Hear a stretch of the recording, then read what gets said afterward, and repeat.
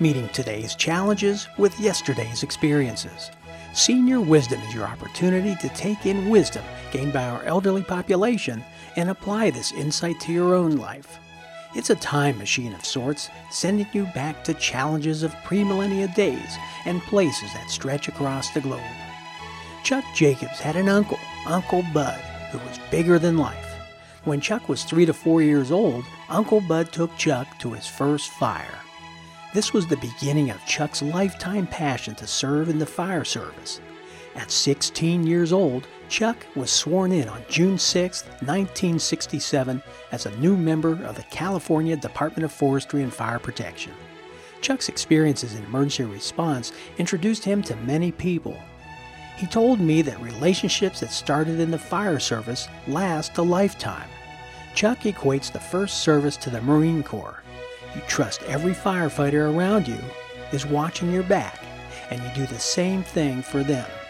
As years of service stacked up, Chuck recognized that his motto on life focused on 3 things: help people, make a difference, and do the right thing. He realized that achieving this was not accomplished by doing big things. It was solving many small problems and issues that add up to make a real difference. These traits will also serve each of us when the unexpected and uncontrollable circumstances occur in our futures. Senior Wisdom is ready to share another golden nugget, so adjust the volume on your laptop or handheld device and soak into a conversation with Chuck Jacobs. Today I'm sitting with Charlie Jacobs, who actually is a retired fire department. You're a fire captain. Fire captain. And Charlie, I have a lot of friends who are in the fire department or have been in the fire department, and it's funny because everybody has a somewhat of a similar reason why they got into it.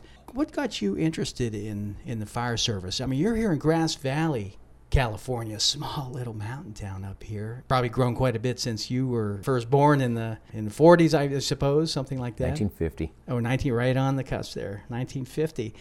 So what did you see in your early life that drew you towards becoming a fireman? Well, I think the first fire that I remember was a fire down off of Bennett Street that burned the old Nevada County narrow gauge railroad down. It happened in the middle of the night, and I remember there was quite a bit of commotion, fire sirens, and in those days we had an air horn that went off anytime there was an alarm box pulled. We had a Gamewell alarm box system throughout the city, which my uncle had installed, and it improved. How old were you at that time? About 3 years old. Oh, okay. And I remember coming out to the bay window that we had. I've remodeled this house since then, but there used to be a window that looked out to the south and looked directly down on top of the fire. And of course the vegetation wasn't as tall and as voluminous as it is today. And I was able to see flame, and I could see water streams. This was really exciting. And I was only 3 years old, but it made quite an impression. And I remember my mom saying, "Well, your Uncle Bud is down there." My uncle was Doc Lobecker, but family, we didn't call him Doc, we called him Bud. That was the family name. She said, "Bud's down there at that fire, I just know it." Well, the next morning, we got all into the car and drove down, and sure enough, Bud was out there. He'd been out there all night long, and he was dragging hoses across Bennett Street.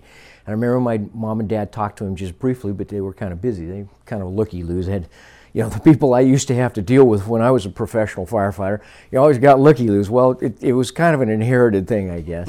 But my uncle was instrumental in my wanting to go to fires. I remember the first fire he ever took me to. Came in on a Sunday. He would stop by our house on Sundays. He would visit various family members, and a lot of times on Sunday he would come up here, and it was coincidental more than anything else. He'd come up here, and the honker would go off, that big horn I was telling about. We always call it the honker, and an alarm would come in. He'd go, "Come on, Chucky, you want to go?" His name for me was Chucky. He was the only one that ever called me that. "Come on, Chucky, you want to go?" And so we'd jump in the car and go down, and there was a fire down near Hennessy School in a 2-story old Victorian house. I stayed in the car and I watched him. He opened the trunk. He got out climbing spurs. He was a PG&E employee. He did gas and electric in those days.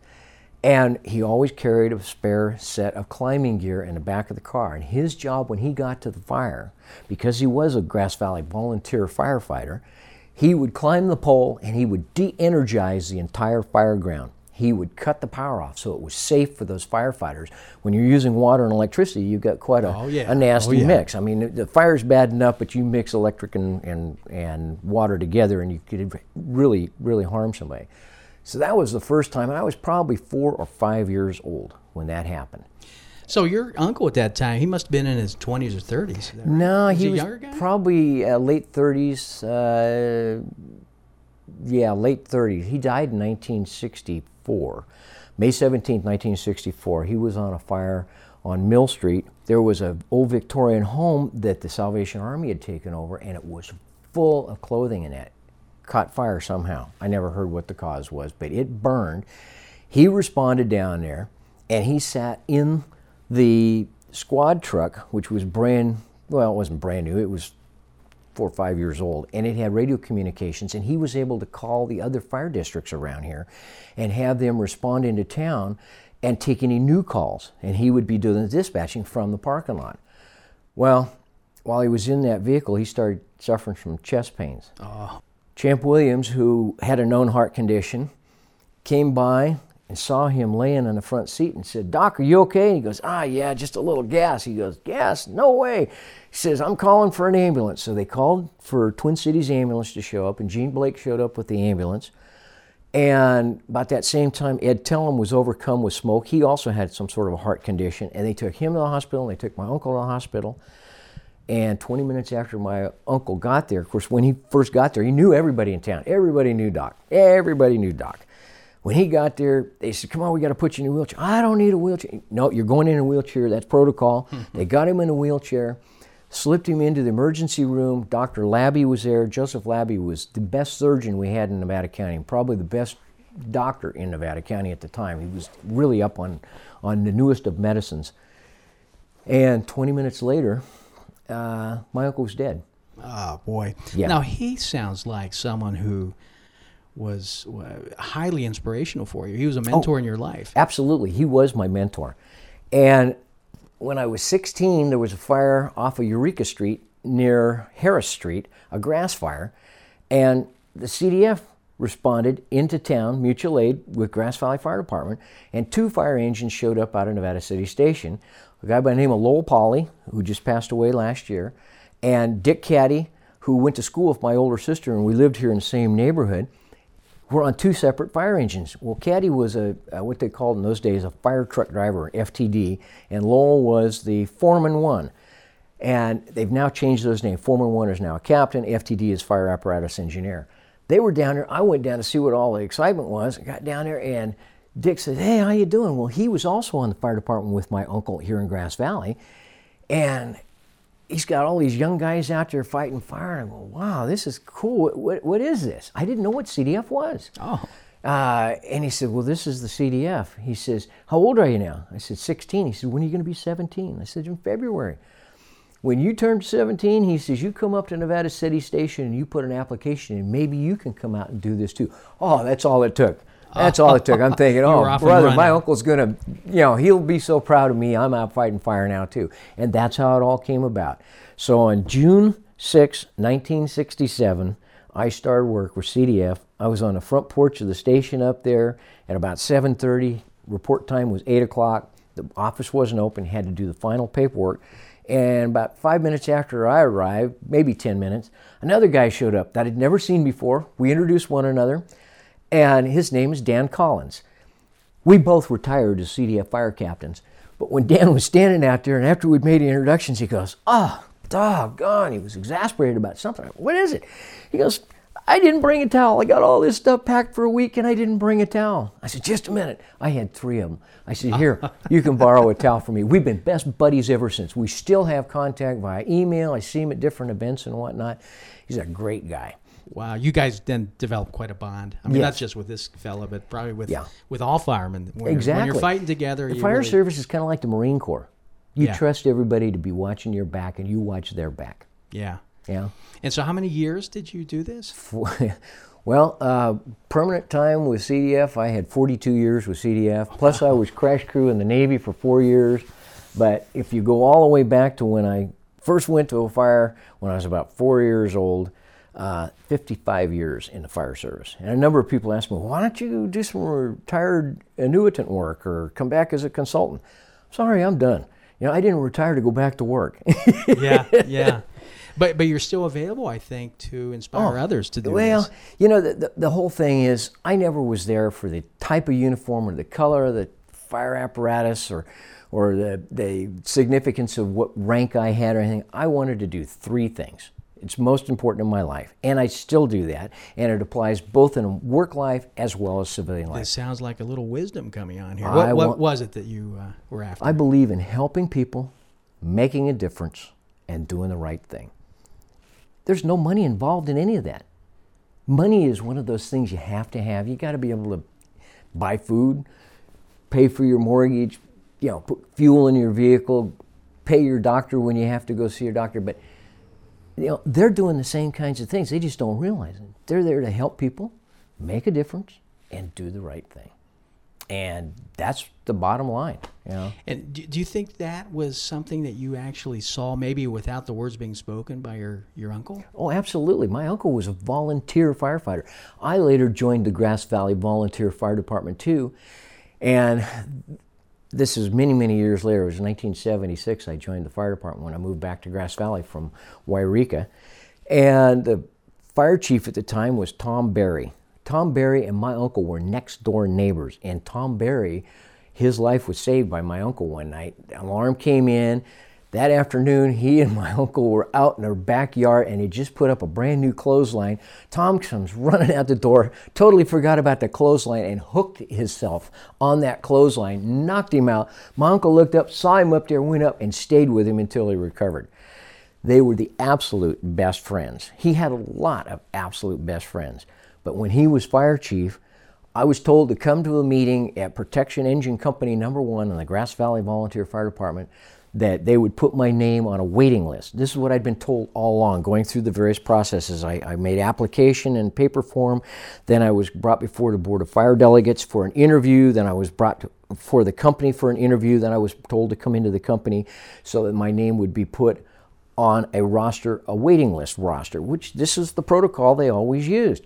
The night I got there to put my name on a waiting list, they called me up front, and I just figured this was part of the process.